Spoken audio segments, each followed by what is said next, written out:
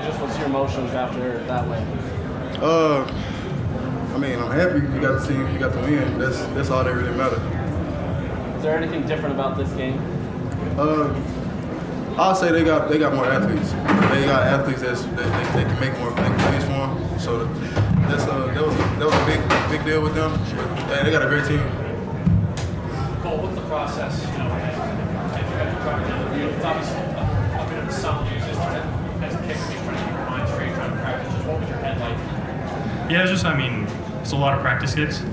You'll see me in the net every 30 seconds hit a kick. It's kind of normal though. I mean, you don't want to approach it any different because then you'll build it up in your mind to be something that it's not.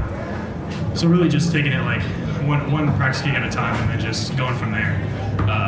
But yeah, I feel like we executed it really well. Any nerves when there was that little bit of last minute confusion where both the offense and special teams were on the field at the same time? I was not nervous, but like confused because I was getting like mixed signals from all the coaches.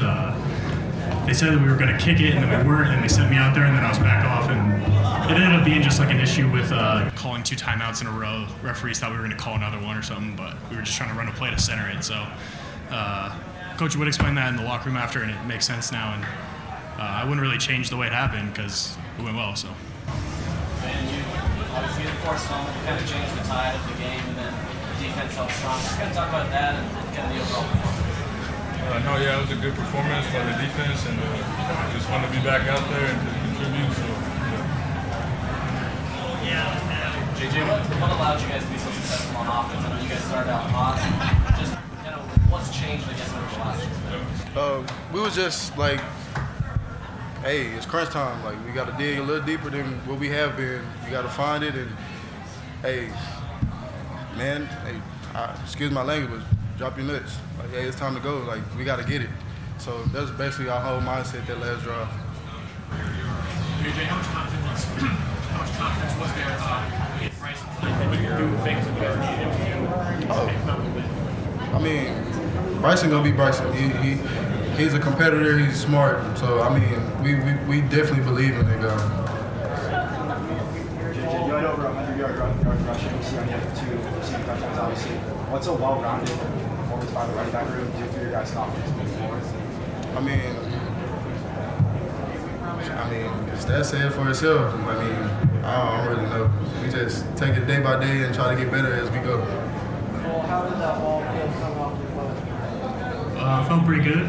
If you watch the video, you'll see the execution was perfect. JT could snap, Jack could hold, so team effort.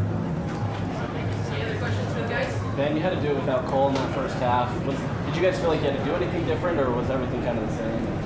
we all just had to do our personal jobs and do our individual just jobs. So, I mean, we had Nate Ritchie stepping up and doing his thing, so I think it was good by everybody. And you also had that forced fumble. Did that feel like it seemed like afterwards that it would have been kind of a momentum play, kind of telling you guys.